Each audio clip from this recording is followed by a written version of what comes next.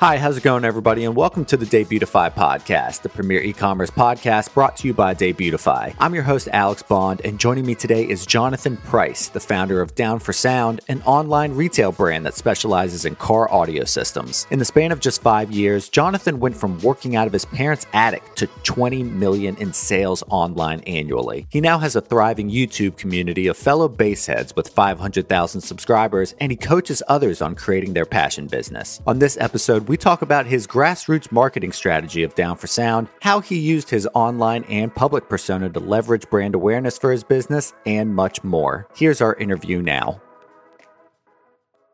Johnathan, welcome to the show. Thank you for having me. I really appreciate you having me on. Yeah, we're happy to have you. So we'll first start off with your company, Down for Sound. Can you tell us a little bit about that? Yeah, so Down for Sound is a distributor of car audio products worldwide now. We started off really small, and now we ship shipments worldwide to mostly do-it-yourself type audio people all across the world. That's awesome. So how did you initially get into that? I've read some stuff online. How did you get into the car audio as a business? If you could walk me through the inception of Down for Sound and what that first year kind of looked like. So the first year at Down for Sound, I feel like it was probably like a lot of other people's very difficult, or the first few years, very difficult to get going. I didn't really know what I was doing, but was going to shows. I have a large, I have a Chevrolet Tahoe with a very large car audio system in there. And I've always enjoyed going to car audio shows, car shows, and like showing it off. And the more that I would go to these shows and I would play my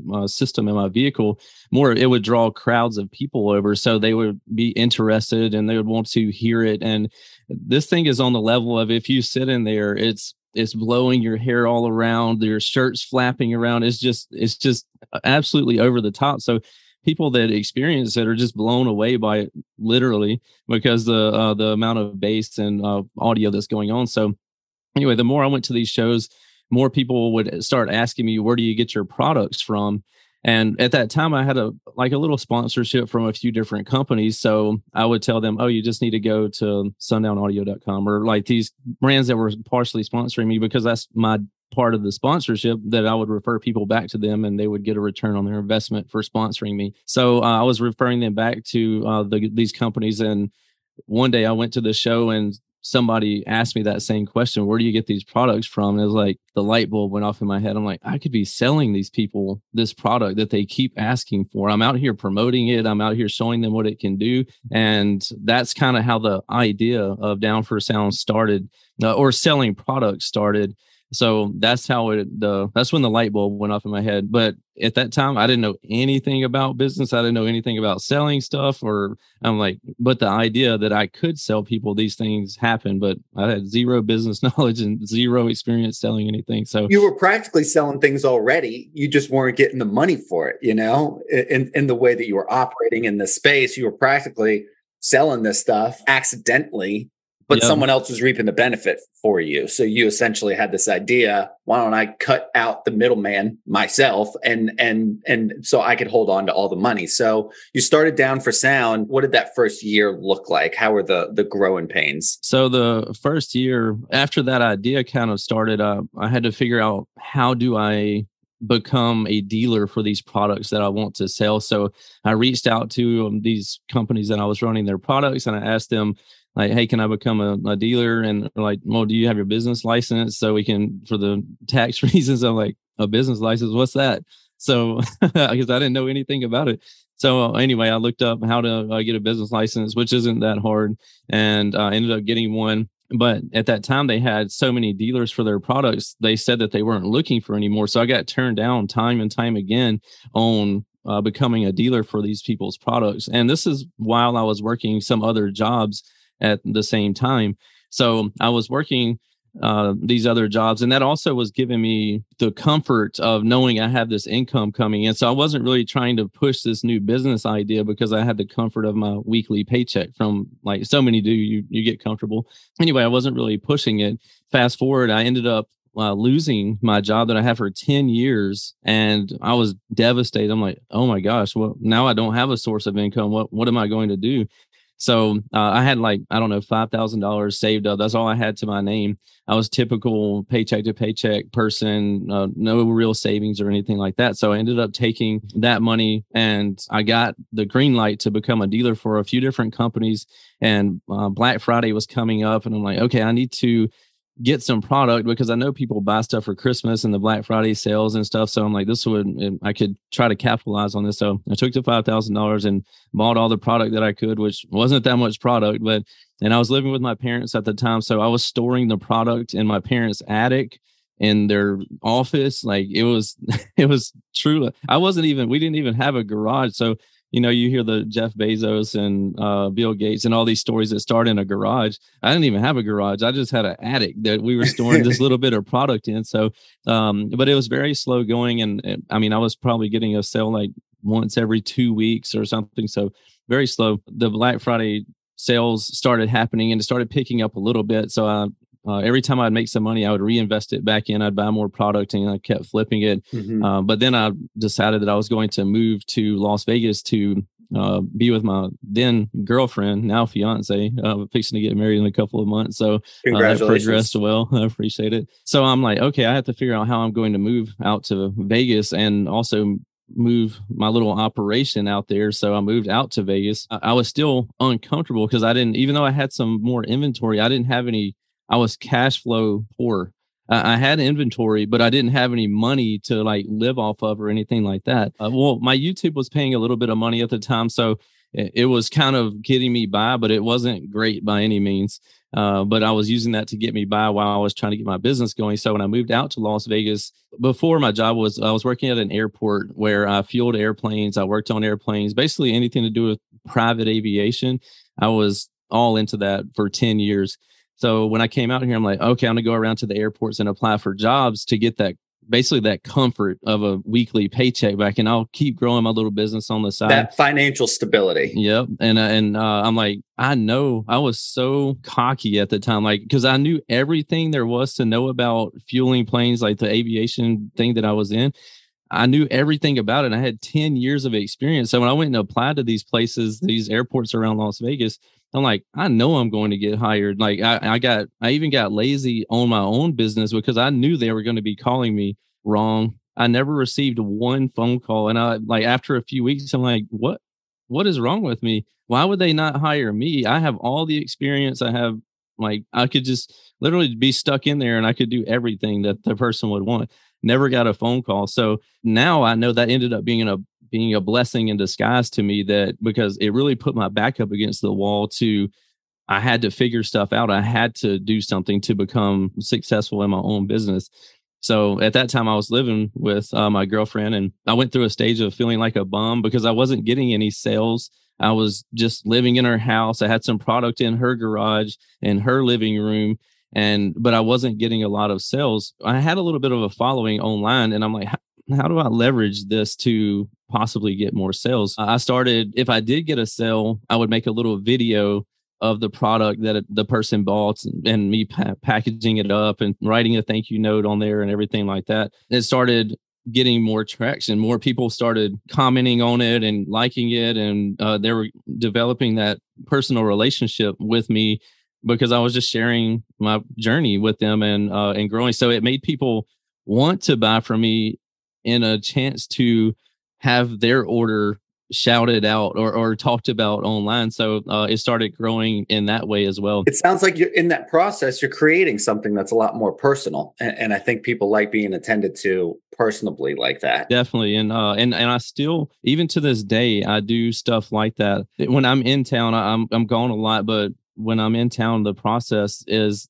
like my team knows to print out all the invoices, even though we're shipping hundreds of orders a day sometimes. Is in here and let me sign these invoices every morning that I'm here. Thank you, John. My autograph. Thank you. Like, so it's still to this day putting that personal touch on these people's orders. And some of them, they'll send me pictures on social media or whatever. They'll have 20 invoices. They keep these things like autographs. That's pretty cool. Yeah, basically. So they keep all their invoices. They'll have stacks of invoices. Like, man, I've been buying from you for 10 years or 7 years or whatever. And this is all the invoices I have. I'm like, man, That's crazy. It really takes me back to, because some days I wonder, I'm like, do people really care that I'm personally signing their invoice? And that shows me that there is a good amount of people out there that do care, that it does make an impact on them. So that's how it got started. And throughout that first, that was kind of like a 6-month transition, I would say, right there. And after I started getting a little bit more traction, and I was tearing up my girlfriend's townhome at the time, walking all through there with my shoes and getting all the pacing around the house. Oh yeah, it was dirty, and she was arguing with me because I was tearing up her house basically. But I was trying to get this thing figured out. I'm like, okay, I need to get a place to store all this product at, because the product was growing the amount that I had in inventory. So I needed to find a place to get the product out of the house so it could be more of a house. And of course, still have my office there. So for a couple of, I think 2 or 3 months, I had a couple of storage units, 2 10 by 10 storage units. So nothing major. So I had like an office at our house, and the storage units down the road half a mile. Wasn't far. So I was doing that. I would get an order, say in the morning, I would drive down there and get it. I'd bring it back to the house. I would pack it and get it ready to be shipped.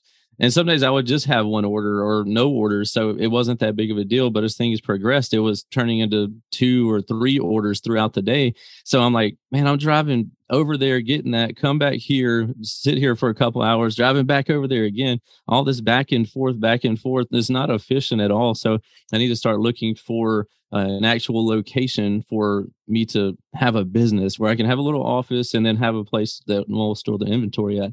So I started looking for that. And when I saw I was thinking I needed like 1,000 square feet or something that would last me for a while. And I started talking to the people that I do business with. And like, man, we see the way that you're growing, like how hard you're working. You need to get something at least 2 or 3 times bigger than that, because you're going to outgrow it like super fast. We see the potential in you.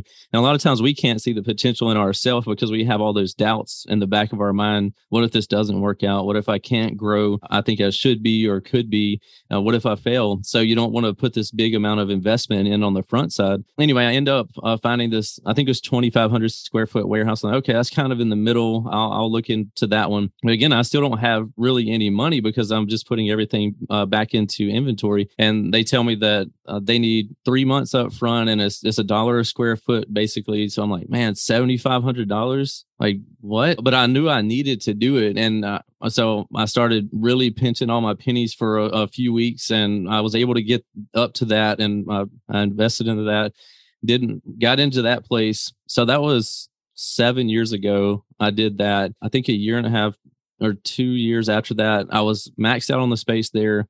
And I went to, I know you said a year, but this will just give you the story like over the past 7 years really quick in the transition of how the business grew so rapidly. So it went from that to 2 years later, we moved into the second warehouse, which was 7,500 square feet. 2.5 years ago, we moved into our third warehouse, which was 30,000 square feet. And it also was taller. So we were able to do more racks, like higher.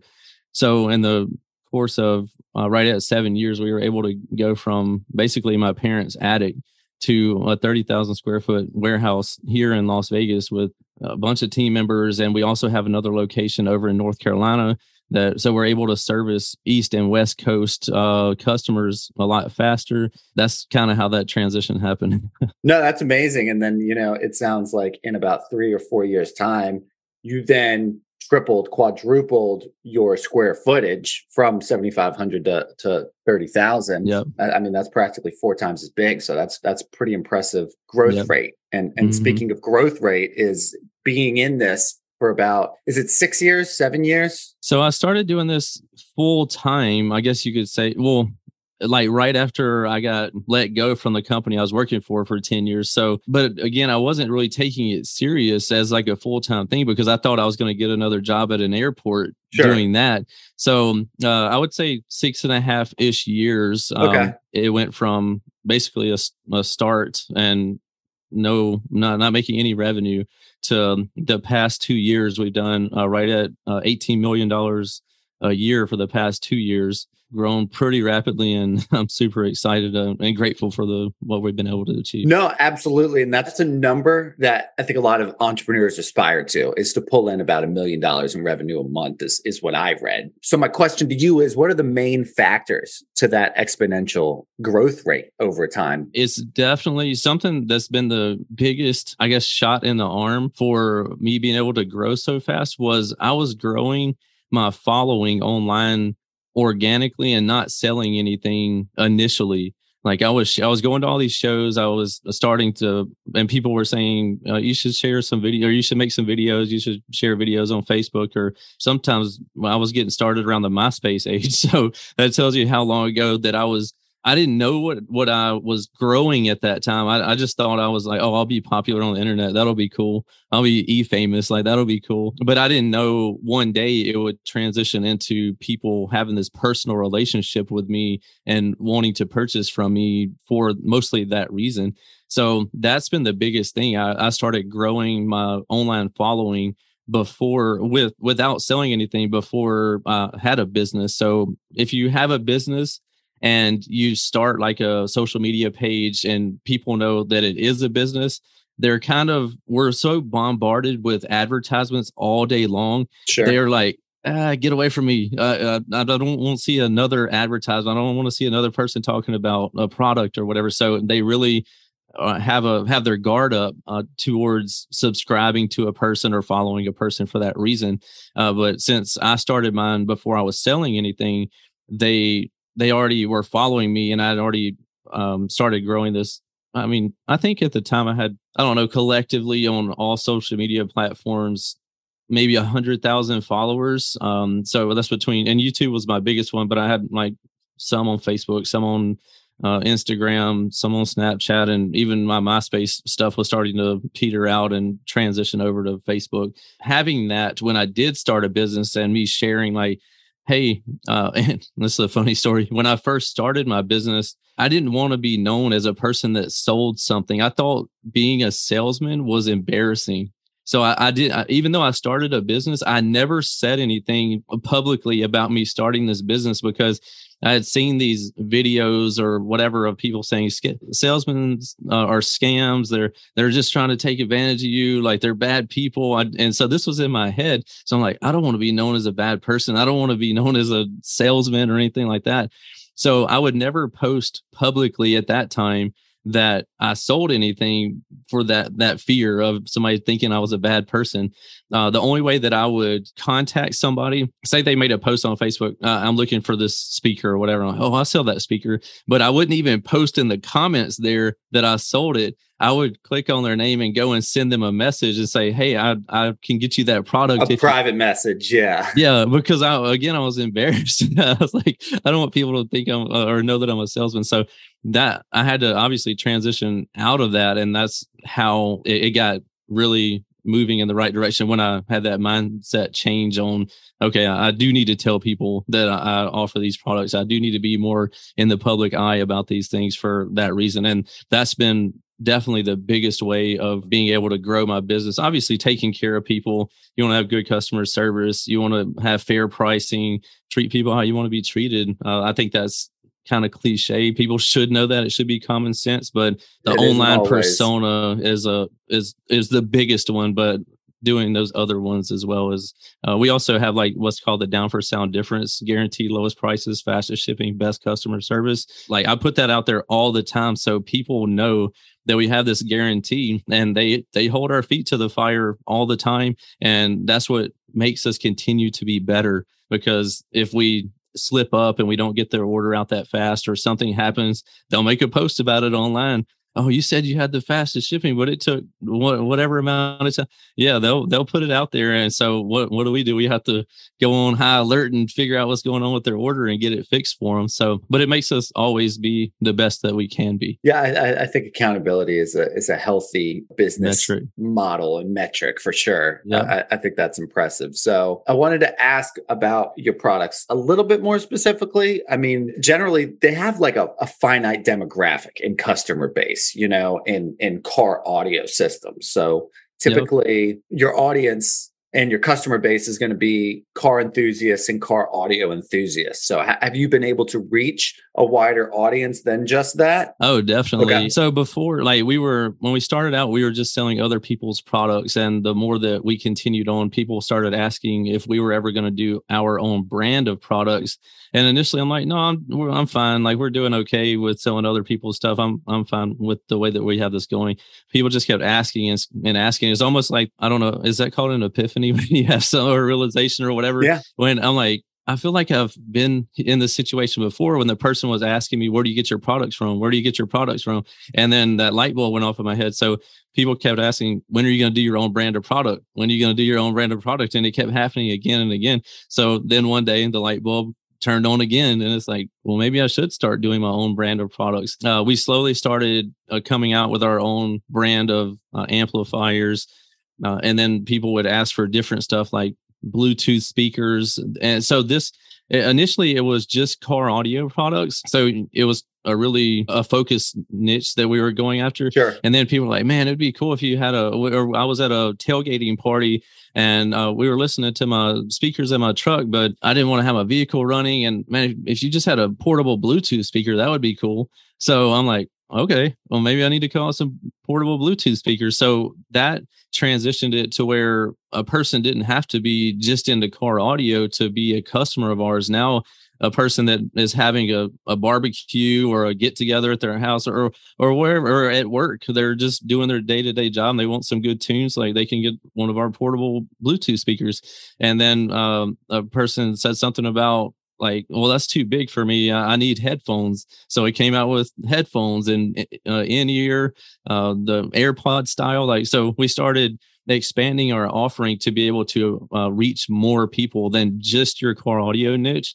But obviously that's where we're most heavily focused in. But now we have stuff that we can get other people. And as far as the next car audio person, you never know who that person is going to be. Yes, there's a heavy focused amount of people, say from the age of 18 to 35. That's going to be your heavy, but we have people contacting us all the time that are in their 50s and 60s, and they're like, hey man, I came across your video and I used to be into car audio. I really want to get back into it. So you never know what the next person that's going to be trying to get another system for their vehicle is going to be. It doesn't matter the color, it doesn't matter the age, it's all these people. So it's really cool to see how music is able to bring people together. So this has been really rewarding for that reason as well. No, that's very cool. I think it's interesting how you used your personality at car shows, like you've mentioned, as kind of like a springboard for your business. And now it's grown to a pretty impressive, 500,000 subscribers on YouTube, 100,000 on Instagram. And they're engaged followers at that. I dove in because I think you and I both know that those numbers are only as good as a community that's actually responding to your content. I think people can laud, I've got 1 million followers on so-and-so, but their videos and you get 3 likes. 20 likes. Yeah. So you're like, tell me you bought your following without telling me you bought your following.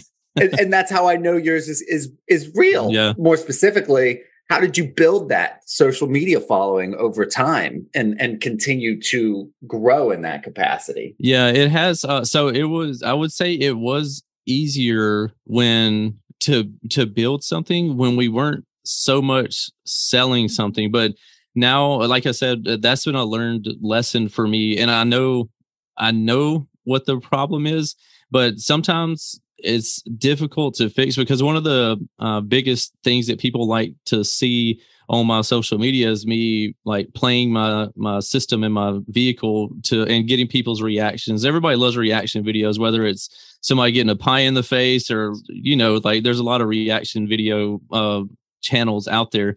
But so they want to see that. But when it's not car show season, I kind of run out of material to upload that what they're following me initially for. So I'm like, okay, how do I fill the weekly YouTube uploads or content with? What do I fill it with? And I'm like, well, we're constantly coming out with new products, or people are coming out with new products, so I could talk about that.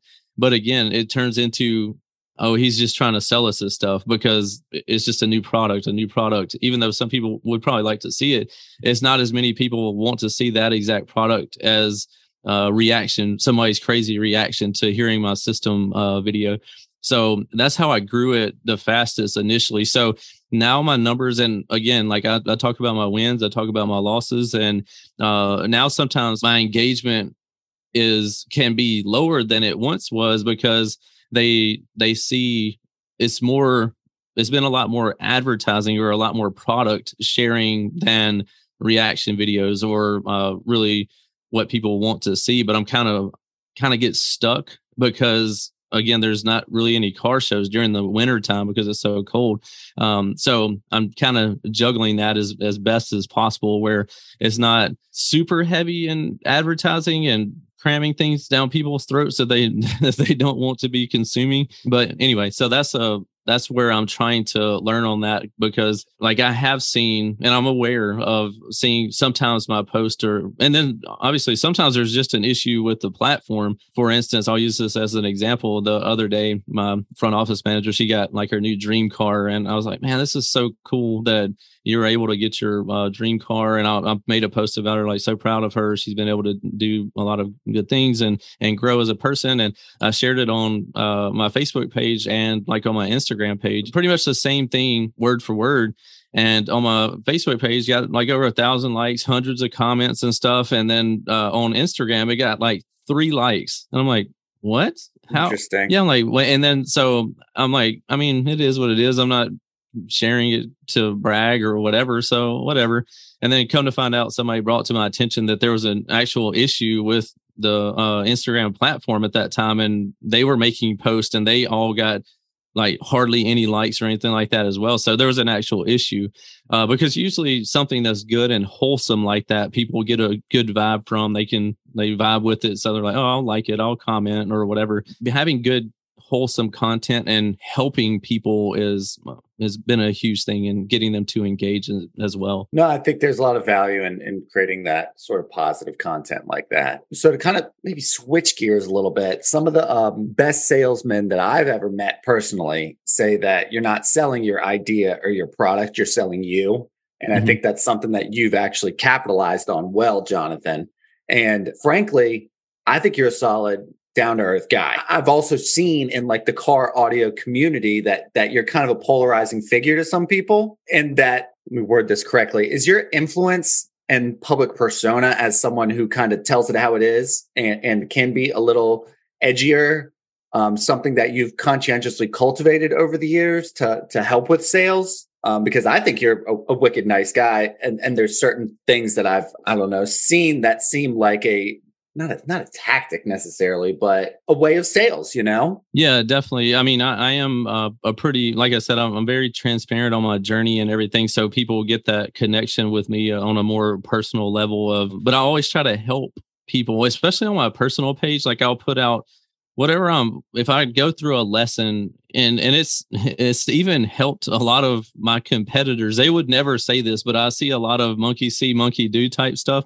But I see me sharing, for instance, writing thank you on all these invoices. And then magically over the years where they never did that, now they're all doing that. I'm like, all right, I see you. And they were probably the same people making fun of you for doing that too. And until they see that it works, it's like they need someone to take a machete through the jungle so that they could take the path that person created, you know? Definitely. So, but I'm always sharing that stuff, and it could be good stuff. It could be bad stuff. And if a person, sometimes they will read something about me online, and for whatever reason, a person will believe something a hater puts out there that has no credibility whatsoever, doesn't have any following, no credibility. They'll magically believe what this person says about me. That always is really perplexed me to the highest degree, because I'm like, why would a person believe that person over a person that has a huge following and people that are always engaging with me and saying I'm a good guy and stuff? But you want to believe this random person that said whatever they made up about me. That makes me think that no matter what a person, if they want to hate you, they're going to find something to hate you about. Like, it doesn't matter what it is. Even if you cured cancer, they're like, oh, he just did that so he can make money.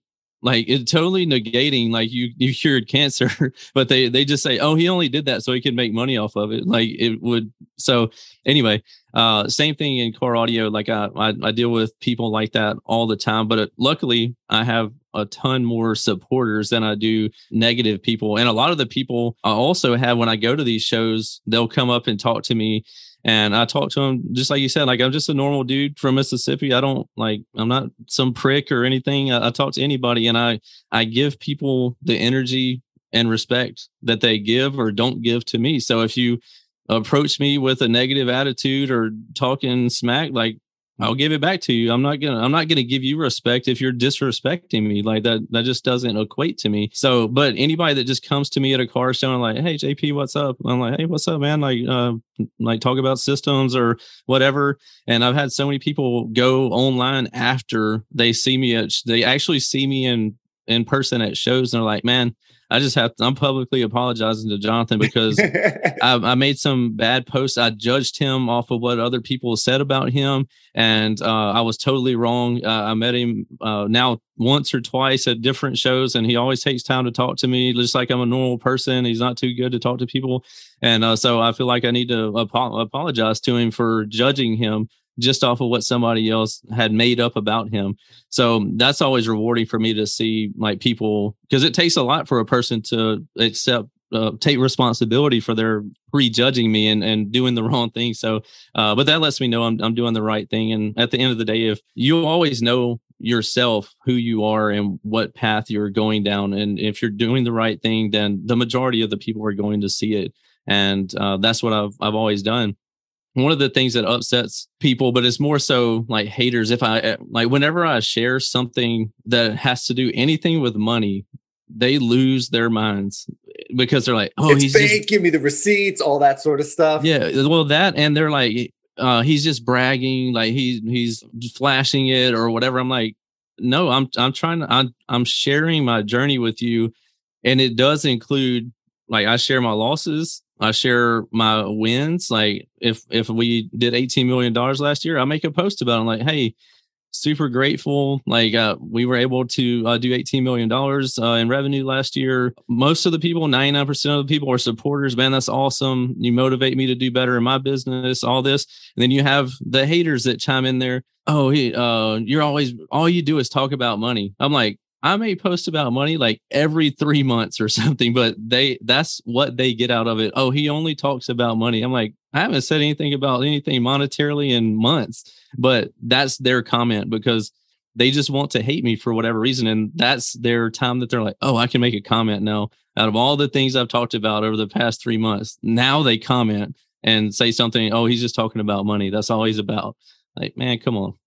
Yeah. And I want to dive into that kind of that transparency a little bit, because I think that's decently refreshing. I've worked in the past in also a niche market where essentially I was working on agricultural TV shows, which has like a very large following, but it's also very niche, kind of like car audio, both very similar in what I've seen in research. Essentially, the audience really responded to the authenticity of people. So I can understand the value, both internally and personally, that has to you in being self-fulfilling, but also the value that can have financially. Do you think that that's because people in certain industries like car audio respond to that transparency more than in other industries?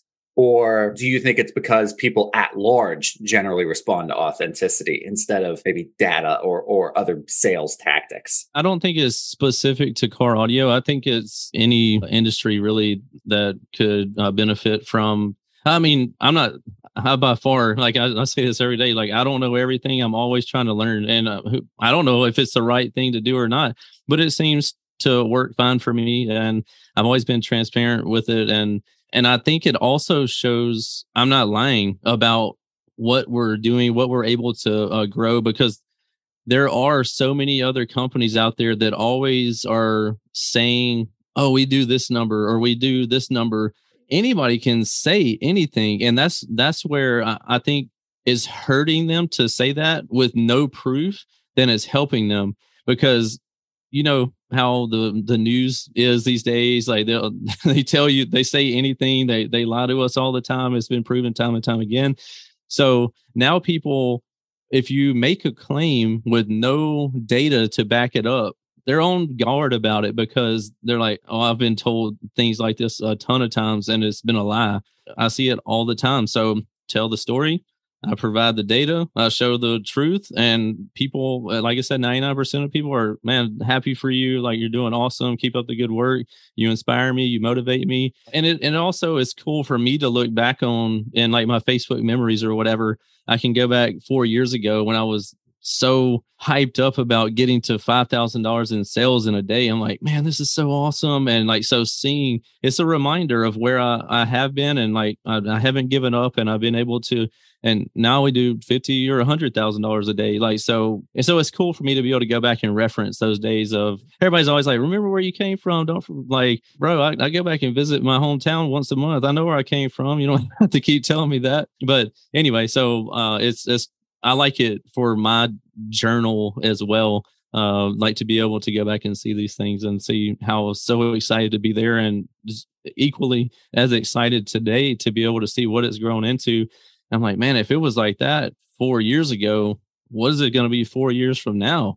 Like, man, that'll be amazing. But as long as, so that's another thing. Like, I know it's, again, there's so many cliche sayings and stuff in business, but the hardest person to beat is a person that never gives up. Like, I had so many times going through business where I'm like, this isn't going to work. I don't want to do this. It's a waste of my time. And I'm like, man, I mean, so many of those, especially in the beginning years. And that's when so many businesses fail, because people give up. And I'm like, man, if I would have given up at that time, I don't know what I would be doing now, but it wouldn't be doing $18 million a year in revenue. I know that. So I'm glad I never gave into that temptation of giving up for the easier road, maybe at the time. Well, I think there's a lot of humility and gratitude that permeates when you tell your story. And I think that responds to people well. And sometimes sales is a story at the end of the day. A business is a story.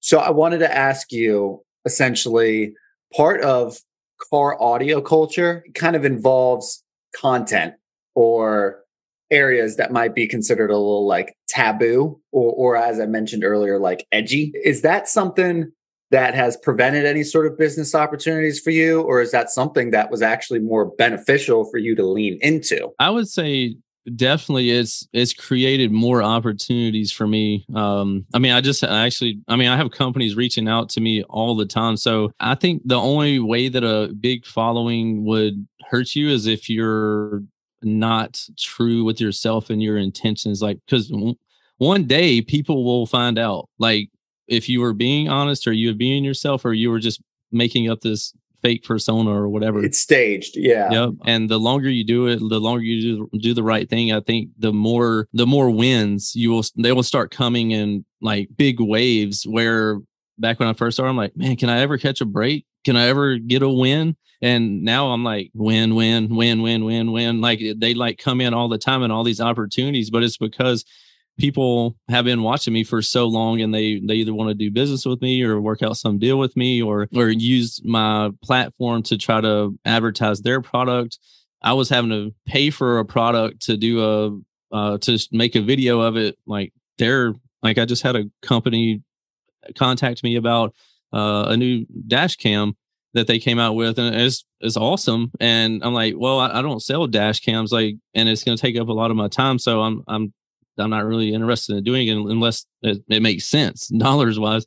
And so they're like, okay, well, I'll give you $5,000 to do a 6-minute video on YouTube. I'm like, that's pretty good, but it has to make sense. And nobody would ever do that in the beginning, because I didn't have the reputation. I didn't have the following. I didn't have all these things that it took for me I had to build this over time. But now the wins come a lot more often for that reason, because people see that I'm authentic, and the proof is there. It's not just somebody saying, oh, I'm a great guy. Like, anybody can say that, and then like they're over here doing the exact opposite or whatever. So I definitely think it's a great thing if your intentions are pure. And I think the fact that some of your most popular content is you actually engaging with people, and isn't just like you filming yourself at a desk or in a more like kind of sterile or predictable, sanitized environment. It's actually you in a community acting like you would around other people, which is normal,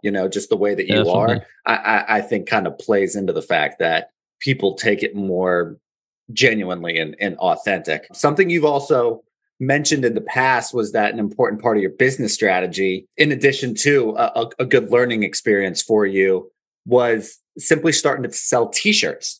Can you kind of tell us about how a car audio company selling t-shirts worked and what you actually learned from starting that up? That took it way back for sure. So before I actually started like selling any of the speakers and stuff, people would ask if I had any t-shirts or something like. They wanted to support me when they would see me at these shows. They weren't asking anything about car audio products. They were just asking, do you have any merch or whatever? I'm like, merch, what's that? So again, I tell you, when I come from Mississippi, like I wasn't smart at all. Like, and some people say, man, don't say that you're not a smart person, or don't. I'm like, I'm just being honest, man. My IQ's probably average, but at best. I also learned that reading books is very important. You can learn a lot from other people, and one of the things that I learned that's very important is you want to get to where you can hire people that will do the stuff that you don't have time to do anymore, or you really just you don't want to do it. Like there's people out there that really enjoy doing accounting. Like I hate doing accounting. Like I hate doing anything to do with numbers or whatever like that. So you start putting people on your team that really enjoy doing these specific things. But anyway, that's been an important thing for me to do for that reason. But going back to the t-shirts, so I'm like, okay, it's because we kept asking for merchandise. And I'm like, okay, well, I guess I can come out with some t-shirts to sell to maybe cover some of the gas money to get to these shows or whatever. And so I go to the local t-shirt shop and I'm like, hey, I want to get a few t-shirts made. And they're like, okay, what size? I'm like, I don't know. Like, yeah. And they're like, well, how many do you want? And I'm like, I don't know. And they're like, well, we have a minimum of, I don't know, 20. And I'm like, 20 shirts. How am I supposed to know what size the next person that's wanting a shirt's going to be, what color they're going to want? Like, so I was going through all these things and I'm making this basically a mountain out of a molehill on this thing that's so small. But at that time, my thinking was so small. I made a t-shirt initial purchase of t-shirts this huge deal that it really shouldn't have ever been. But that was my thought process at the time. How do I know what the next person is going to be? So I'm like, okay, maybe I should start a pre-order thing or do a poll on Facebook or social media. Like, hey, what size shirt? If I came out with some Down for Sound shirts, what size shirt would you get? And obviously most people are medium, large, and extra large. So I had a lot of, okay, I need to order more of those and I'll order a few of the other ones. So I did that, the initial run. And I also learned that just because people say they're going to buy something from you, saying they'll buy a t-shirt from you, when it comes time to change the money to go from their account to your account, everything changes. Like you get the cricket. There's so many crickets out there. Like at first it's a bunch of people talking, saying they'll buy. And then the next post you make, there's nothing but crickets chirping out there because nobody's buying anything. And then I'm stuck with these t-shirts. So I'm like, okay, what do I do?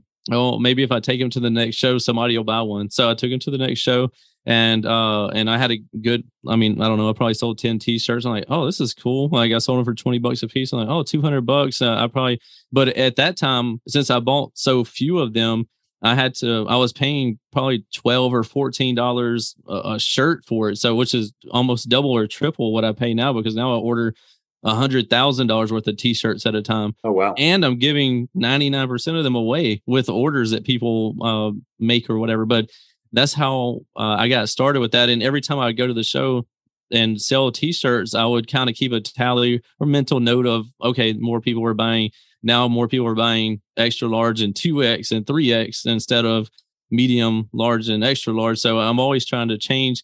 And I'm like, okay, well, I was able to, if I was making a $6 profit and I sold 10 t-shirts at that time, I made $60. That's a tank of gas at that time, not anymore, but it was a tank of gas at that time. So I'm like, oh, that's cool. And it offset some of my expense to making it to the show.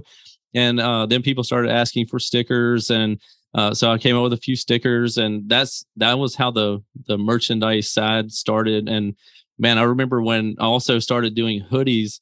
And so I feel like at first I was an apparel company rather than a car audio company, because I'm like, okay, I got hoodies, I did beanies, I did the t-shirts and hats and all this. And but I didn't, when I first started going to shows with these, I literally carried all of my shirts in plastic trash bags. So when I would go to shows, I would literally put them out on the ground in these trash bags, and somebody would ask for a shirt and like, oh, what size is it? And you'd have to rifle through them.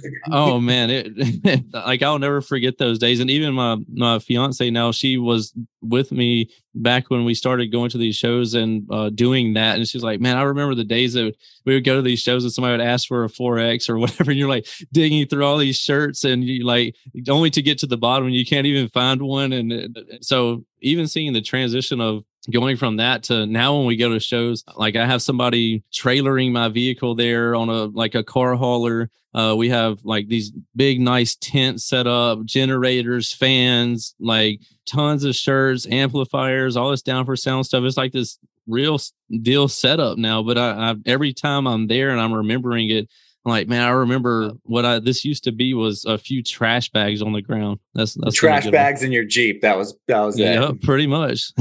Well, that's cool. That's a hell of a come up story, man. I want to ask the very last question that I always ask is, in business, e-commerce, a lot of cats, especially yourself, are 24/7, 365 and don't have a lot of free time. But I think it's important for a healthy work-life balance and mental health stability to have some free time to practice some hobbies and interests. So, Johnathan, JP, what do you do with your free time? Free time. I mean, my passion is aviation. Like I love anything to do with airplanes. And like I worked in that industry for, like I said, 10 years. Although I'd never made much money, like it brought me a lot of fulfillment because I just loved being around airplanes and seeing all the different airplanes and having the opportunity to fly in some of them and everything. And so I ended up getting my pilot's license, but that's something that I really love to do in growing my business. Is like I've learned a lot of lessons, and some of them almost came to the expense of me losing my family, because when you first get started in business, you're really focused in it, you have blinders on and you can't really see what your choices and decisions or how they're affecting other people that are like really close to you. So when I was really getting the business off the ground and I was getting busy, I was really selfish at the time too. I'm like, I'm going to do all the work. I'm going to make all the money. I'll be able to work for a few years and make a few $1 million and retire. And I'll go live on an island somewhere with my family and everything will be great. And I quickly realized that's not something that is fulfilling, because I go on vacation for a week, and after when the week is almost up, I'm like, man, I'm bored.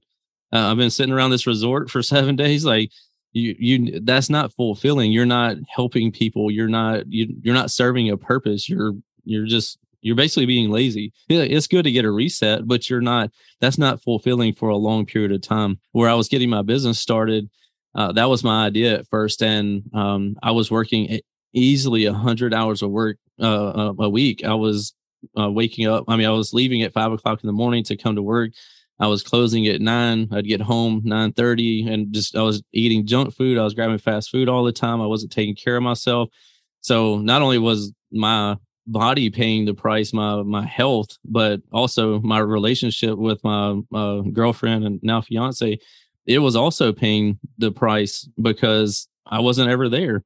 And so it took one night of me coming home and me doing my normal routine, eating my fast food at the kitchen.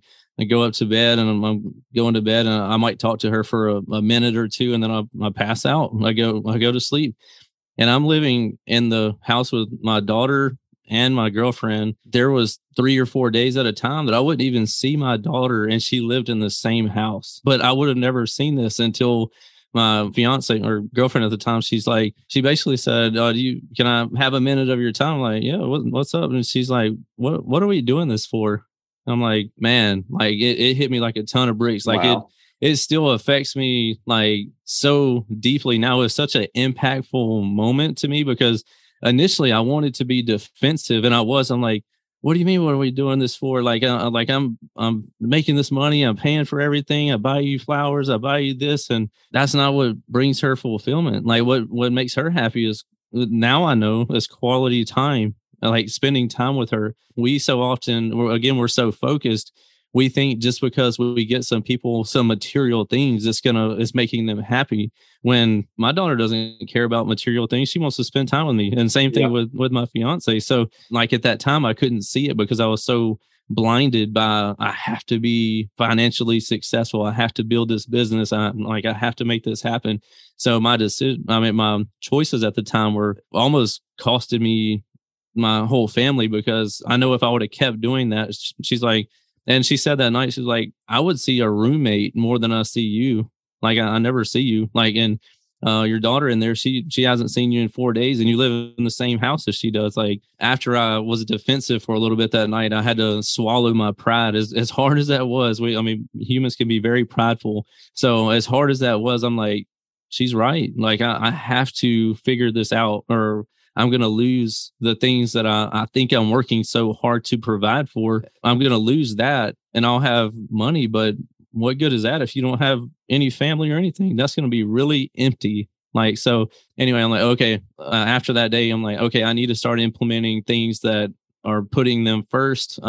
So first things I got to do is I got to get help. I have to find team members, because at that time I didn't even have any team members. I hate it was just you. It was just me. But my plan was this grand plan of making all this money real quick and then retiring. So I didn't ever have to hire anybody. I'm like, so that was a learning lesson, obviously. So I started hiring team members. That was a whole learning experience in itself. But eventually people come through that are the right fit and are here for the right reasons. And like, man, this made my life so much easier. And then the business grows and you find another headache and like, okay, I need to get another person to do that. So you just continue repeating that process. And obviously not everybody that comes through is going to be the right fit. But every time it made my life a little bit easier, to where I didn't have to stay at work until 9. I could leave at 8. And then I'm like, okay, if I could get to where I could leave at 7, that would be another win. So I just kept bringing the time down to where I'm like, okay, now I have time to spend with them in the evenings. I can spend time with them if I want to. I was getting this freedom. Like, okay, how do I spend more time with my daughter? Okay, I'm going to take her to school and breakfast, like on breakfast dates on Wednesdays and Thursdays every week. No, like they know, my team members know if I'm in town, like I'm not coming in first thing in the morning on Wednesdays and Thursdays, because I'm going to be taking Alyssa to school, or to breakfast date and then school. This is one of the most rewarding things for me, to spend that time with her, and like on those mornings, because, and sometimes it takes her a little bit to get started talking.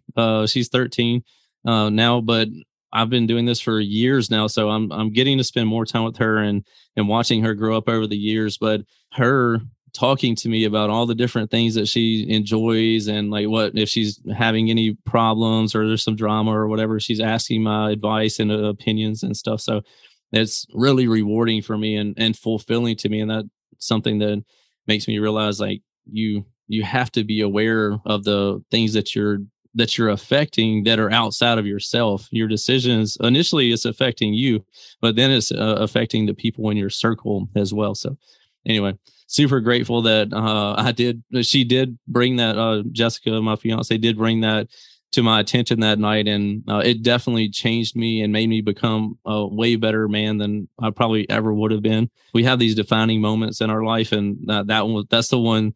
It's one of the ones that definitely raises the hair on my arm, and like it makes you have that feeling like, man, that was a good one. So grateful that we're still together. What a profound answer, man. I think that's really beautiful. And look, I've had a blast talking with you, Johnathan. You are as transparent as I thought you were going to be, and good luck to you and your company and the continued growth in the future.